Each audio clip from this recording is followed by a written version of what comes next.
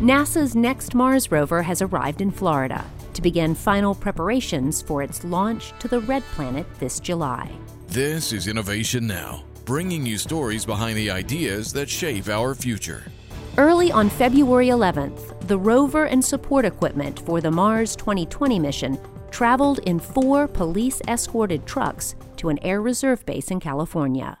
There, the cargo was loaded aboard 2 waiting C-17s for the cross-country flight to NASA's Kennedy Space Center in Florida. The rover left the only home it has ever known, NASA's Jet Propulsion Laboratory, to spend the next few months at the same spacecraft processing facility that handled NASA's Curiosity rover.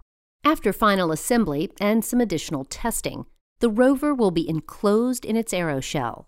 Then, Mars 2020 will be delivered to Cape Canaveral and integrated with the Atlas V rocket that will hurl it toward Yezdo crater in July. Once on Mars, the rover will collect and store rock samples, search for signs of microbial life, and pave the way for the humans who will follow. For Innovation Now, I'm Jennifer Pulley.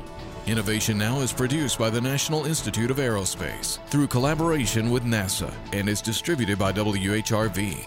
Visit us online at innovationnow.us.